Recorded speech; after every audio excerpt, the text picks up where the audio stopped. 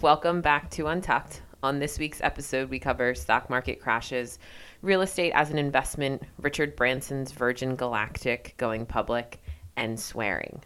Enjoy. The opinions expressed on this podcast are our own and do not reflect the opinions or views of FC Advisory, the Financial Coach Group, or the New Wealth Project. Nothing discussed on this podcast should be interpreted as investment advice.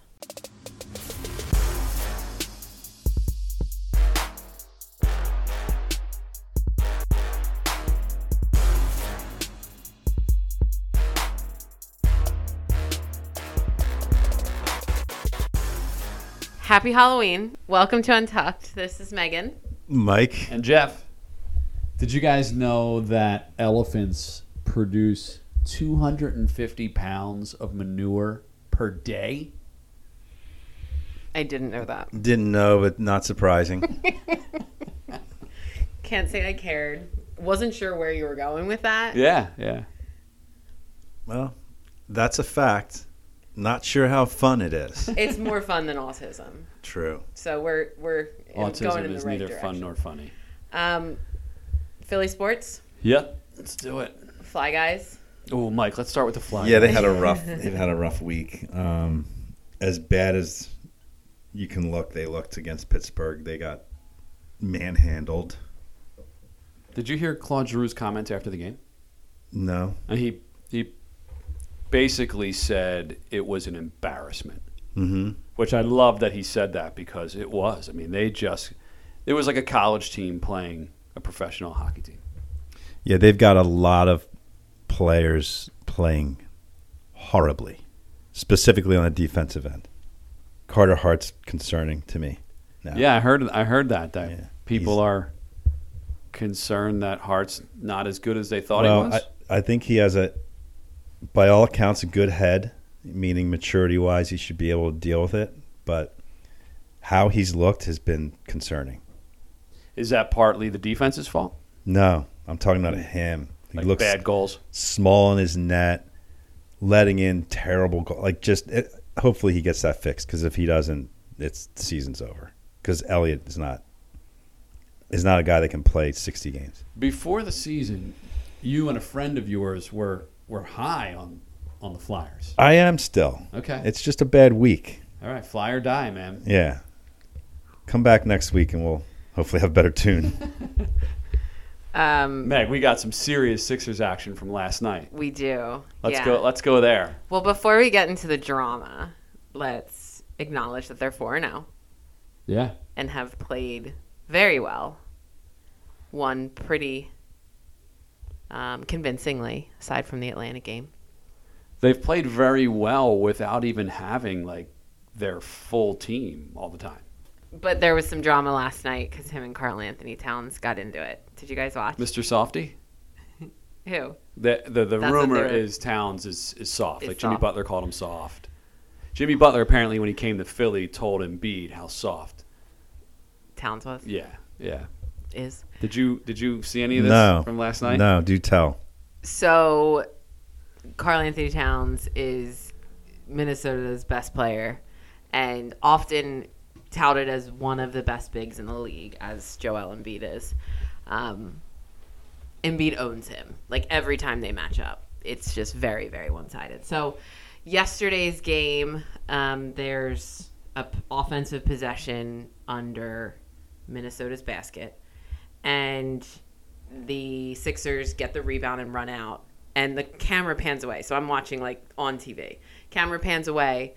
They miss a layup, and then you hear Mark Zumoff saying like, "Oh, there's a scuffle" or something, and then the camera goes back, and Embiid and Karl Anthony Towns, who are like enormous humans, are wrestling. Like, you know how dudes wrestle when they're not like really fighting; they just like grab each other's bodies. How basketball players fight, she means. In other words, yeah. So Towns threw a haymaker, obviously missed because Yeah. they do not know how to punch in the NBA. which is neither here nor there, I Right, suppose. So they get in a fight, and then Ben Simmons comes in and pulls Karl Anthony Towns off of Embiid, puts him on the ground, is lying on his back, and then puts him in a chokehold, like headlocks him. An MMA submission move. I think Towns actually tapped out. Yeah, he was like hitting the. He was like shaking around like a little baby. So then, I mean, obviously the crowd's so into it. Embiid gets up and is like egging everybody on. They both get ejected. They determine at the time that Ben Simmons was like a peacemaker and that he was trying to break up the fight. They're now, after Minnesota has asked the league to review it, Going they're back to the considering, whether or not there will be additional like suspensions for definitely Towns and Embiid, and then possibly Ben in this particular situation. So they ended up winning by like 20. Oh, there was more. Embiid goes back to the locker room, then comes back out, doesn't he? And then I think eggs on the fans more. No, maybe that didn't happen. No, I think it was when he was going Okay. out. He was like shadow boxing, like Right. walking back to Then 3 hours after the game Yeah. is all over social media. He calls Towns the P word a few times. Yep. So people are taking some Philadelphia fans are taking some issue with that because it's probably going to get him a few more games suspension than he would normally have gotten. So instead of getting like 1 or 2 games, he's probably going to get 4 or 5. And people are like, grow up. You know, this could cost us 3 games. We need to be playing in Philly come the end of the season when we're in the playoffs and when we're in the finals. I see their point. I don't necessarily go that far. I mean, Embiid's 23 years old. He's not a grown-up. He's going to make stupid decisions. Isn't 23 a grown-up? By all intents and purposes, sure, but he doesn't act like one. And that's his shtick, is to be on social media and to be flamboyant and to egg people on and to poke the bear, which I get, and it's cool. But now you're starting to could possibly be costing your team W's. Is there a rule on the Bucks that you can't like taunt on social media? No, post-game? there is not. So why would they hand down a suspension? They're going to hand down a suspension for the fight. Sure, yeah. But it doesn't help his chances of how long the suspension is when the NBA sees what's the commissioner's name? Dave Silver. Yeah, when Adam Silver. Adam Silver. When Silver sees all of that additional behavior. I'm very curious to get your thought on that, Meg. I love it. I But think I like knew you great. would. he can probably like do no wrong, I think, at this point in my eyes. Like, he is so good. Obviously, he's a basketball player, but his personality is awesome. He has just thrived in this city, and I think there's always going to be people who are going to shit on the antics and the behavior. It's entertaining, and it helps that Embiid is good enough to do it. Like, if he was not backing it up with his play, obviously you'd be like, this guy's an asshole, sit down. I love it. Like, I can't get enough of the social media bullshit. I sat on Twitter like all through halftime last night. I was just eating it up because what Embiid and Towns did after the game was funny, but like even during the game, just reading people's reactions to it and then the memes that are a result of it and the gifs, like, it is just so enjoyable for me. So I want more of it. I want more of it. I mean, shouldn't the league want more of it too? I mean, up to a certain point, not making it, WWE antics, but Yeah, I mean, maybe the league won't even be that harsh on him because they need him in the league. They need him playing. But I'm talking about these little personal feuds that attract a lot of attention to people watching games and paying attention to the sport even more. Calling the guy the P word a few times, I think, is a little overboard. I mean, Towns went at him on social media too. Like, Well, I'm not defending Towns either. yeah, I mean, I think at some point too, and again, maybe this is an immature way to look at it, but like, someone's gonna call you out on shit. Why wouldn't you? Of course, you're Go going to back. react. Of course. Um, What's hysterical is Al Horford. So you have Embiid's comments after the game, and then you have Horford's comments after the game, which basically sound like the NBA's statement. It was like, this was an unfortunate incident. Like, it was so professional. Well, it's also, if you go back, so, I mean, obviously they replayed the sequence a million times. Horford had a fast break while everything was happening. He got his shot blocked. Tobias Harris was down the court with him. And then the camera pans back. Harris sprints back to try to, like, get, help and pull people off. Horford stands there and then, walks back to half court. Doesn't come close to the scuffle at all. Just watches. Yeah. You're like, that is pretty much the dynamic of this team. Like one Yep. veteran who's been there before, and then everybody else. He's trying to protect his NBA analyst face, for his career after basketball. Huh, interesting point. Probably. Yeah. He's I also think- like, I'm too old for this shit. Yeah. I'm 34. I like it. I like the scuffle. I could really care less about the social media antics afterwards. I know 10 years from now, Embiid probably won't be doing that. He Right. probably will have matured a little bit. But all of it brings this team closer together in the short term, which is all I really care about. Yeah. How about those? How about that World Series Game 7, huh? So I know this is like super off-brand for me, but I watched a couple innings. Yeah, I watched a couple, and then My- sleep was more important than watching the end of it. Well, my friend texted me and was like, "Who do you want to win?" And I thought he was talking about the Sixers game. And I was like, we've bet on like other games. I was like, why does he care about Sixers, Timberwolves? He lives in Austin. He's from California. I was like, this doesn't Right. make any sense. Then I was like, there's a World Series that's Yeah. going to be decided. God, baseball is brutal. It's unwatchable. Even on the biggest stage. Didn't watch a single pitch. It's unwatchable.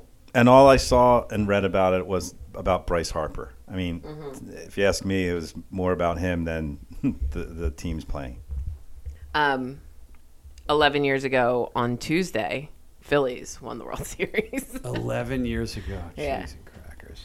They're so far away. I think the Flyers are so far away. I think the Eagles are far away.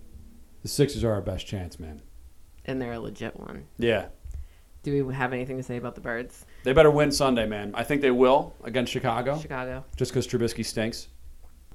Because then they have Seahawks, Pats, and Dallas, I think. No, not Dallas. They just I think they're bye. I think it's Yeah. they have a bye in there they have somewhere. a bye there somewhere. But the next few games are pretty tough after them. So they better beat Chicago. What's the Jackson status? I haven't checked. Limited Deshaun. practice this week. Deshaun, yeah, he practiced this week, but he's not. I don't He's think not- he's a he's go not for close? Sunday. Okay. Mm-mm. No. Go Birds. 5-4. Giants are going to beat Dallas too. What? Oh. Yep.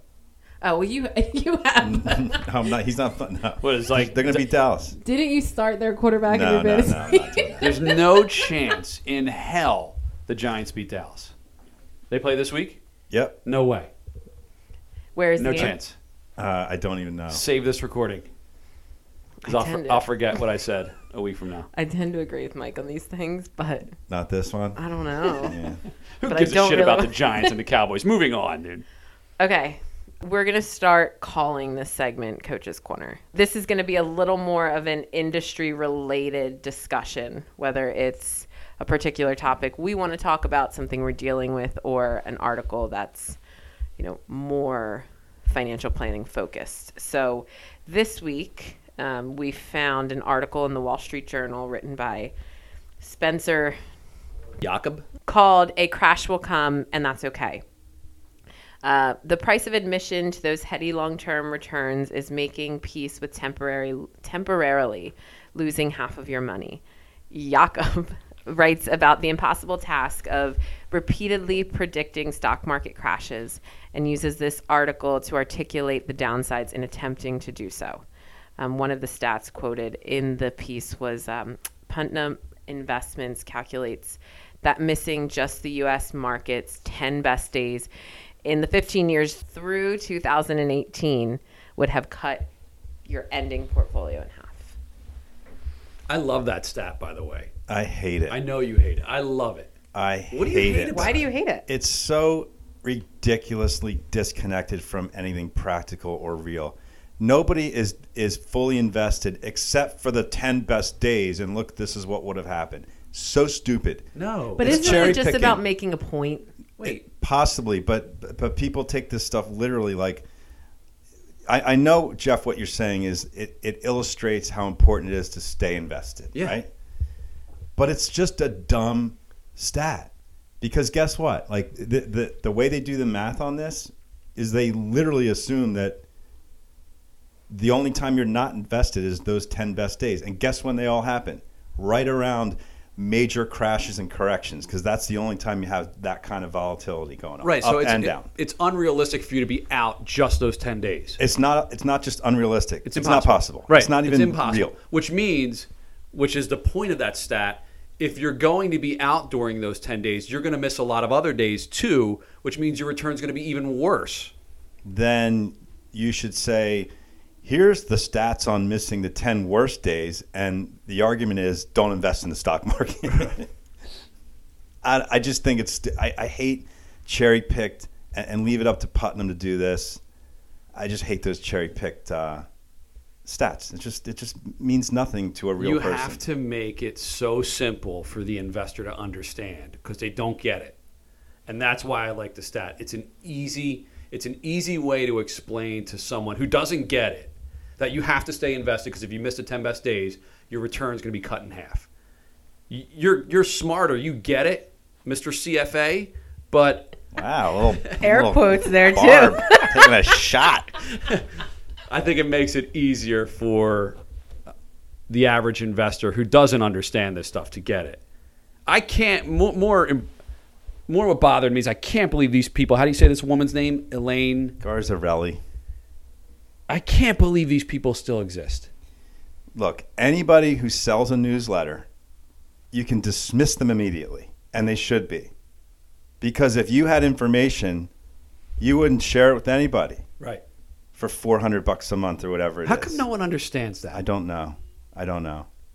This article bothered me on the whole because the title is "A Crash Will Come and That's Okay," and he's making the point that crashes are inevitable and it's the price of admission, et cetera, et cetera. All true, but throughout the article, he references Dent and Garzarelli and Hussman, all charlatans, all people that in their own way are either just like Garzarelli was at the right place at the right time and became famous because of the 87 blip, and that wasn't even a crash because the market finished up that year. But I don't even know why we're calling it a crash. He ripped all those people, didn't he?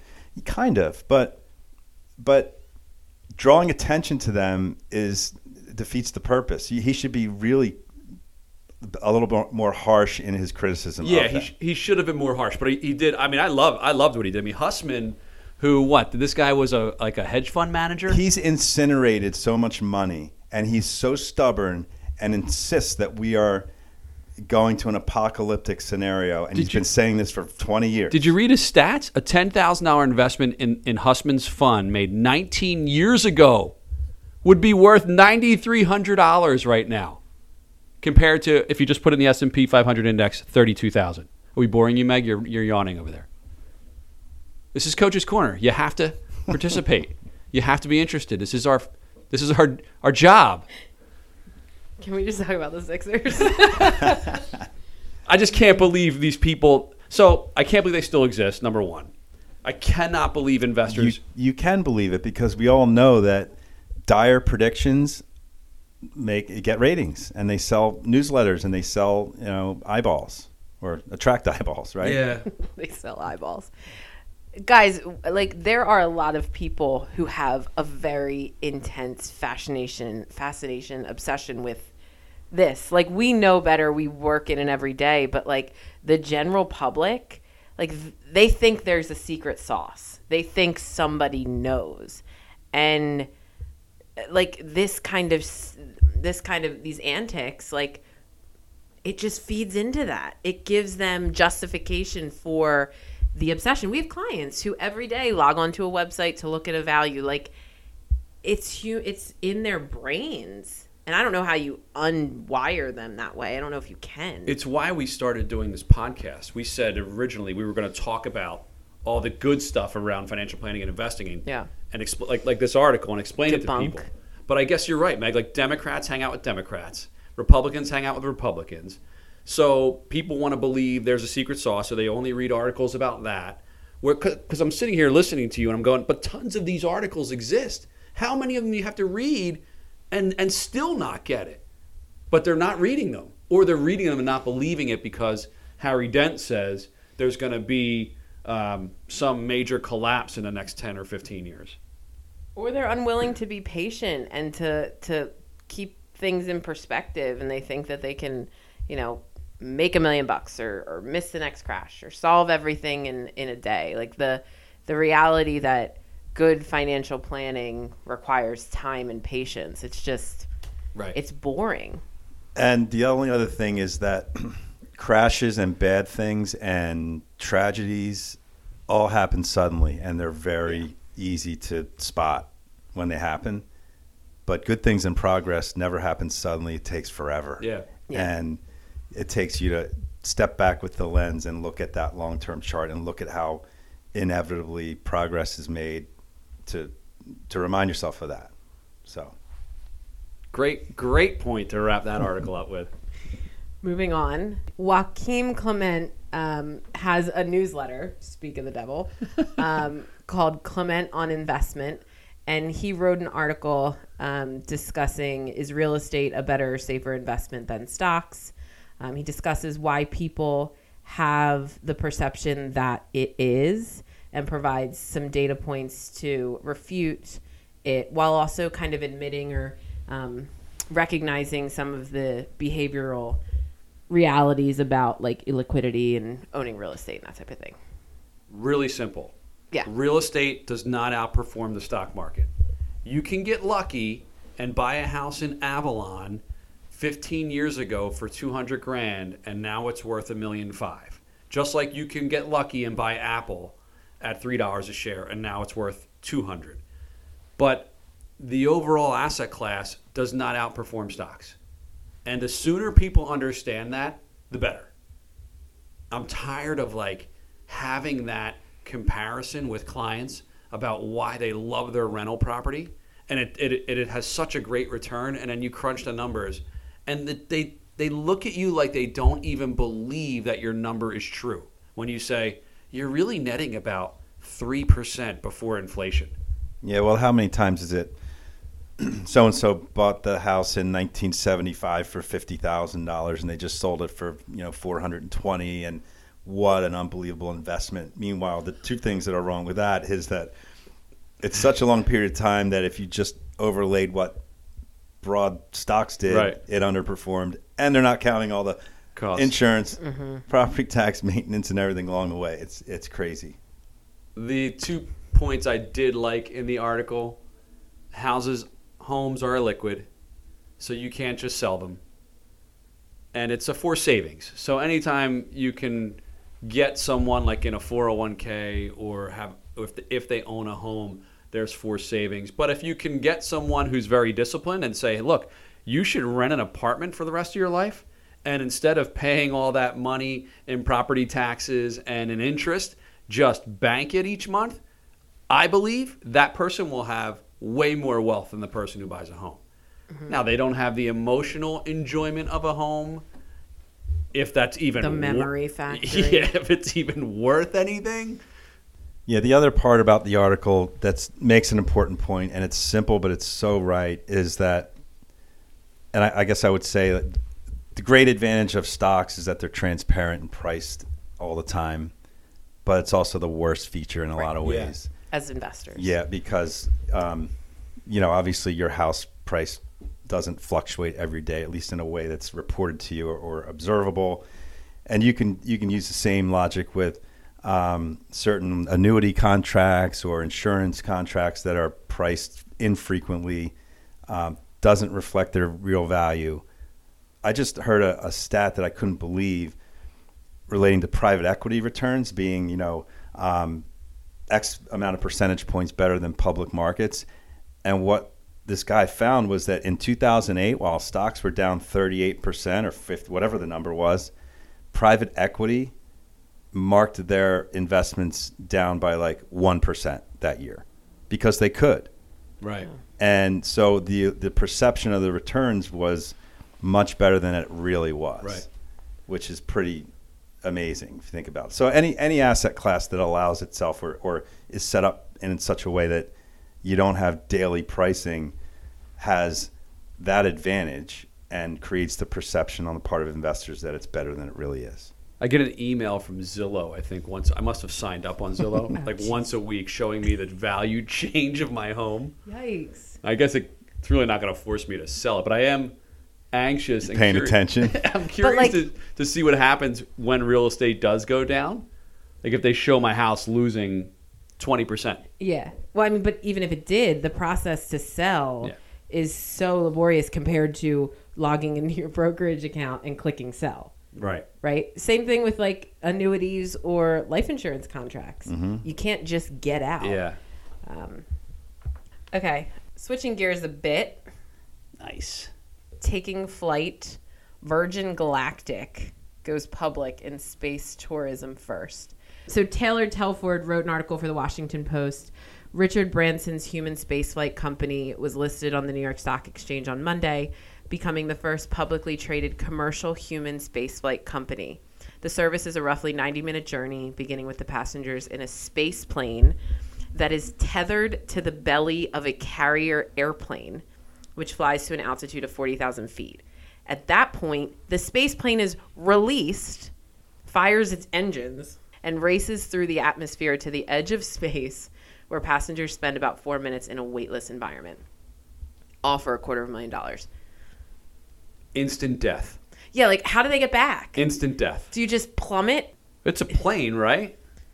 But it gets there by being attached to another plane. I think it does that to save fuel. I'm literally just making shit up as I go along.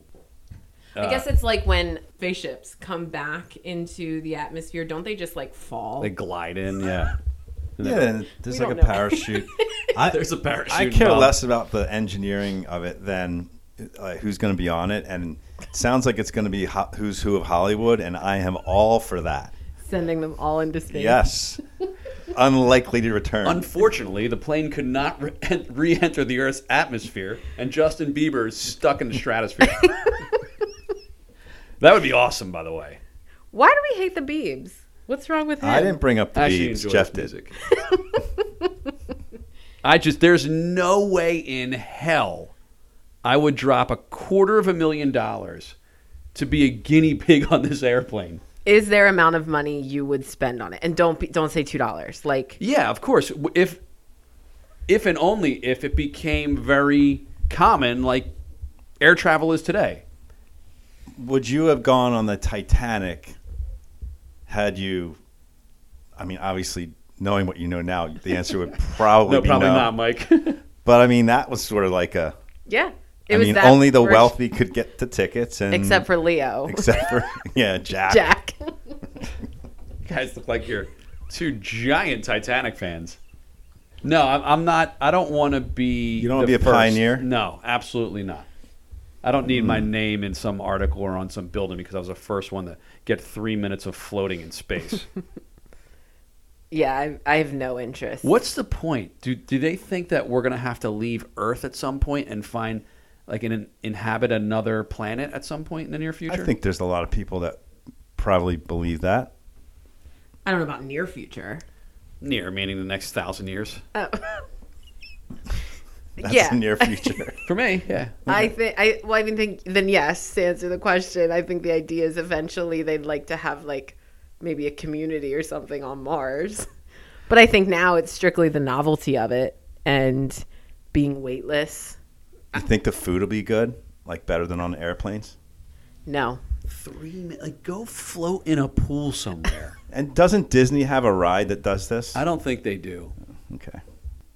I'm sort of lukewarm. I mean, hey, I'm all for advancement in technology and space travel advances. I think space for me is just that may be where I Draw a line. stop being so optimistic about things Yeah. because like shit can go wrong and you can just float away. You're gone. Like, and you don't know where you're going. Like, at least if you drown, it's water, there's sharks. Like, you kind of know. Got a chance. What, if you're like, You got a chance for survival if you're No. wasted in the ocean. I mean, you're I think if floating around. you get dropped in the middle of the Pacific, you're done. Yeah, you probably did. So, like, but if you get, like, let loose in the galaxy, like, the solar system. And you need the headgear. You need oxygen. If any You of that only have gets so much breached, of you're it. gone. Yeah. a I don't rock know. hits your thing and then you. These are all rock. movies that were made, right? Space rock.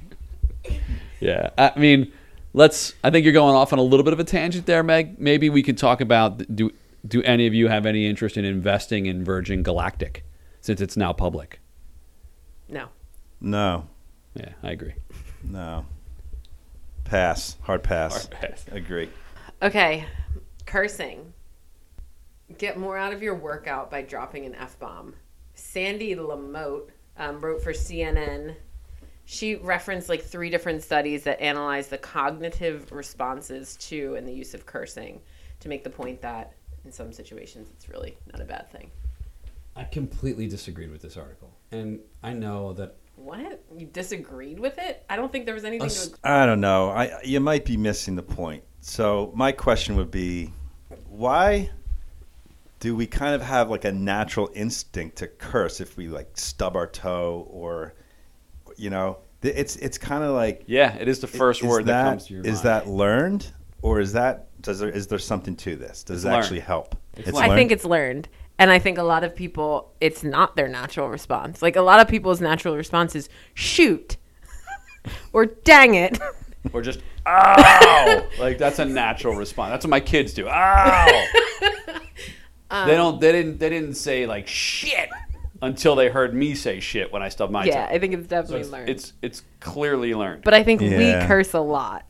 Like the way we speak in isolation is not normal. Yeah. Like we curse more than the average. I definitely do. But I think cursing is way more accepted today in society. Way more. Mm-hmm. Way more. It's obviously it's on network TV, and I think some of the older generations would have the opinion that that's part of the breakdown of the manners of our society and all that. But I don't know. I don't see it that way. I see it as, why was there such uptightness for so long about a word? I remember as a kid, my mother and my aunts, when they would, you know, a buddy of mine or a brother of mine would bring a girl home, and they say, "Oh, well, she curses." It's so much worse for women. But it was back in the day, they looked at like she was trash because she cursed. Mm-hmm. And I think my mom has come around because all the women that she knows now, like my wife, my sister-in-law, all of their siblings, and they all curse, and they're all girls, they're all women. So I think she's coming around on it.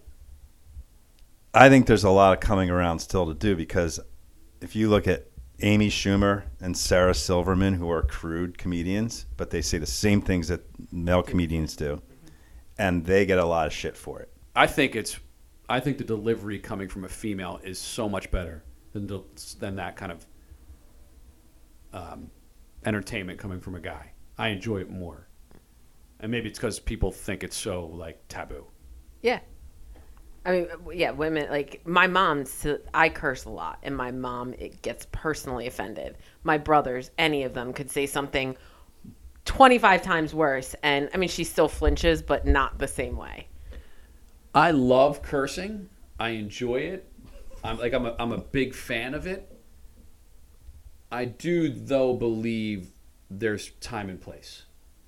I do believe I don't want the 14-year-old boys who are at my house talking like truckers, talking like I talk. And I don't talk like that in front of them either, for the most part. Like I use way more profanity at work and with you guys. Yeah. And I basically try not to use any of it at home in front of my kids. I know they're going to use it, but don't use it in front of me. Is that wrong? Really? Yeah.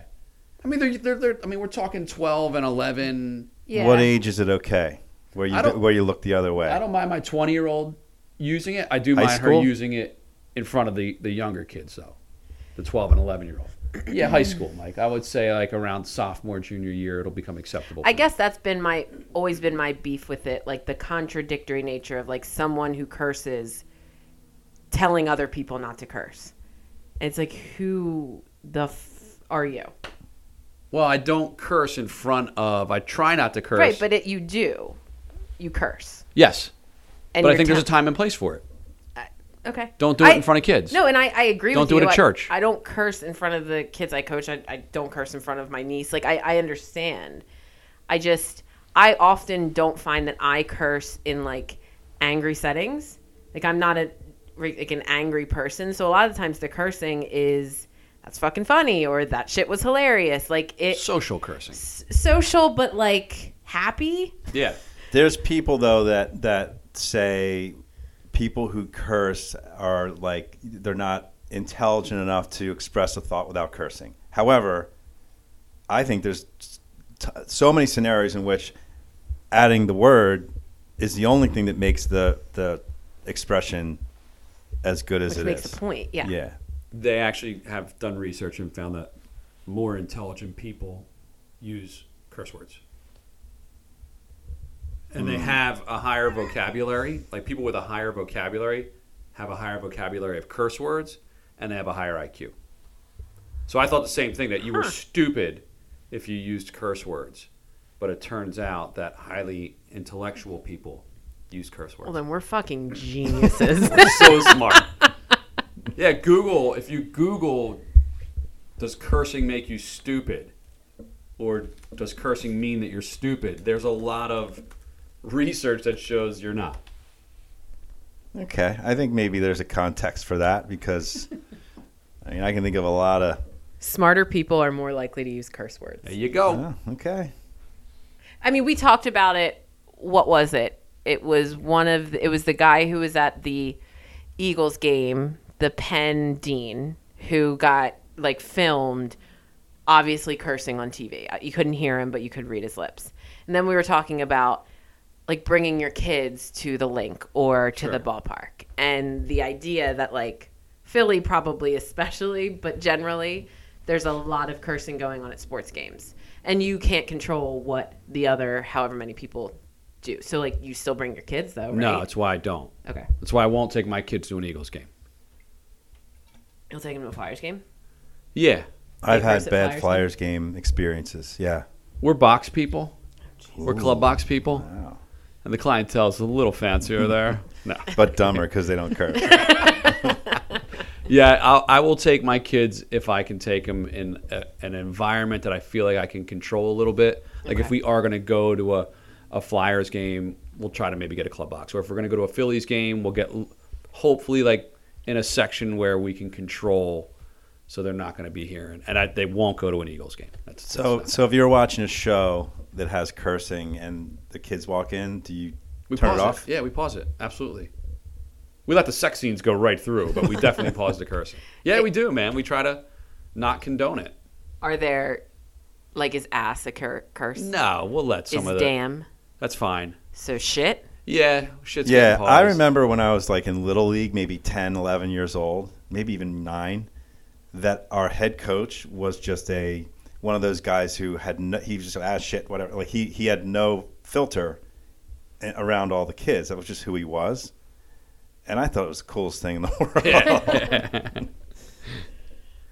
I will tell you this. I do try when things get heated to not use a curse word. So when Melissa and I start arguing, I know that if I use the F word about something, about the conversation, where like it's going to get escalated. Right. She's not going to react. So I try, and even with like buddies of mine, if we're getting in an argument, it's getting heated, I try not to drop an F-bomb because it's just going to have them react negatively, and it's going to escalate the emotion of the conversation. Not easy to do. Super hard to do. All right, good opinions on that, guys. I mean, yeah, it sounds like it makes sense. That's the time and place you're talking about, right? Yeah. There you go. So do you think also time and place is like there are professional settings where, or like if a politician is giving a speech, is cursing off limits there, in your opinion? I've grown from a professional standpoint where I feel like if that's how you talk that way. I mean, you can't obviously be in a meeting with a client and F this and shit that and ass and damn it. Like you can't just have like zero filter. But if you're talking about something and like, man, that person's batshit crazy. That's the way I talk. I'm going to say it. Yeah. So I think you have to have a little filter in a professional setting, but don't be afraid to be yourself and speak like yourself. Yeah, I think I'd probably agree with that. I mean, I think politicians, and maybe it just comes down to what they're talking about that they're choosing to curse about. Like if it's something that they are excited about and a point that they want to make or something they stand for, I feel like that's like the enthusiasm behind that probably is more, at least for me, something I would receive better than if they're bashing their opponent and calling them an effing, bitch or like that would be a much bigger turnoff if they were using it in a negative way towards another person than if they were just like super stoked about something they were doing. But I also don't listen to politicians talk, so. Yeah, me neither. There you have it. The nuances of cursing by financial coach. Our top 5 today, because it's Halloween, the top 5 worst things to receive while trick-or-treating. Who wants to go first? I'll go first. I think there's going to be a lot of overlap with this. Yeah, mine are no order. Mounds, candy corn, Candy corn's on mine. granola of any type, like a granola bar, Good and Plenty, and Bit O Honey. That's it. That's What's what I got. Bit O Honey? It's awful. It's awful candy. It's like wax that tastes like wax, probably. I don't know. It looks and that's the texture as well. It's awful. Ew. Yeah. Are Mounds the same as Almond Joy? I don't know. Mounds are coconut, right? Anything with coconut in is it. coconut too. I agree. Okay, whatever coconut's in it. So I had Almond Joy and I had Good and Plenty. Good and Plenty is just awful. It's black licorice coated in white and pink pills. They look like drugs now. The wax Coke bottles that have like their little wax Coke bottles with liquid sugar in them, and you bite the top off the wax bottle. Not familiar. Okay. I had to Google this one because I forgot what the hell they were. They're called Necco wafers. They're awful. They were like the size of a silver dollar, and they were in a wrap of like this white paper, and you might as well just eat Tums. They were terrible. And then my last one was Dots. I think they're the worst candy on the planet. Yeah, they're bad. The other one I was thinking of, I didn't put on here, was an apple. Yeah. I never got an apple. We've gotten fruit. I've got an apple, but the whole thing was, there's a razor blade in there, Right. But I never received an apple. Yeah. But that would be bad. So I put like the bag of sliced apples. Yeah. Because I've gotten that Yep. and it sucks. Pretzels, like the stupid pretzel bags. I wouldn't mind a pretzel. while Yeah, you're like drinking pretzel a little- sticks? Nope. Little car- Those are a good. pretzel rod, maybe? Nope. Candy corn. Raisins. Yeah, that's a Yeah. good one. That was popular when I was a kid. You'd get raisins. Yeah. And then pencils. Yeah, that was popular too. Pencils? Yeah. What? It's a Yeah. cop-out, but pencils. Like someone heard would of think that. they were being cute, like with Halloween-themed pencils. So stupid. And it's like, first of all, they're unsharpened. So now I have to have a pencil sharpener. I disagree with both of you on the candy corn. You like candy corn? It's gross. I enjoy it. Yeah, it's very Owen good. and I had this conversation like 2 hours ago, and I was like, I didn't know humans liked candy corn. So good. Yeah, Wow. it's good candy. This is shocking. Yeah, it's good candy. That's terrible. we were like really determined. I remember this one Halloween as a kid, and we got to this one house, and the light was on, but it didn't, like outside, but it didn't look like anything else was going on. And so we kept knocking. Finally, this old ass lady gets to the door, and she was like clueless, like, "What's going on? Well, happy Halloween, trick or treat." She gave us, like, broke out her like change purse, and gave us each like a nickel. Now in her day, she felt like she was actually hooking us up. Man, it was the worst Halloween item I ever received. That's I think we ended up throwing them at each other. One of my friends' moms used to make caramel-covered apples and hand them out. Let's talk about that for a little bit. What the hell? Does anyone enjoy that? I do. A caramel-covered apple? Yeah. Ugh. But it was good because we'd get that and we'd walk around eating it while we were awful. collecting more candy. Best candy? You get one. What is it? It's Reese's for me. Peanut butter cup. Yeah. That's a unanimous around Yeah. the board here. Yeah, I'd probably go like the Christmas tree just because the chocolate to peanut butter ratio is better in my opinion. The egg is better. The Easter egg. See, there's too much peanut butter in the egg. That's perfect. Okay, happy Halloween. Thanks for listening. Thanks for tuning in. We'll be back next week. In the meantime, follow our podcast on Twitter @UntuckedPod for episode updates. Thanks, guys.